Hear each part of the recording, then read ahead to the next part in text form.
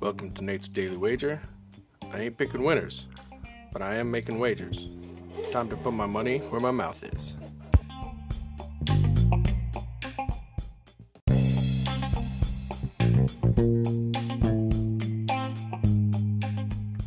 This is Nate's Wager for March 12th, 2021. And nice win for us yesterday, as expected.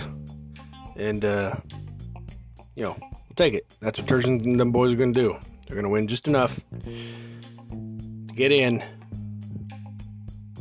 get him an extension, and then, just be mediocre. So, sticking with that, though, let's ride these guys. All right? So, we got Michigan taking on Maryland today. Maryland's the underdog, getting 8 points. So, I think they can keep this close. They might even win the thing.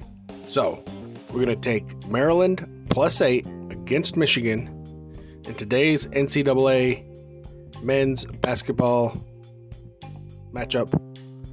Probably going to sprinkle a little on the win, just a little bit.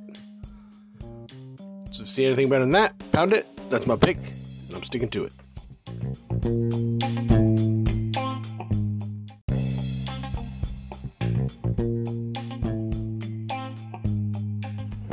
Please remember to rate, review, subscribe in your favorite podcast application.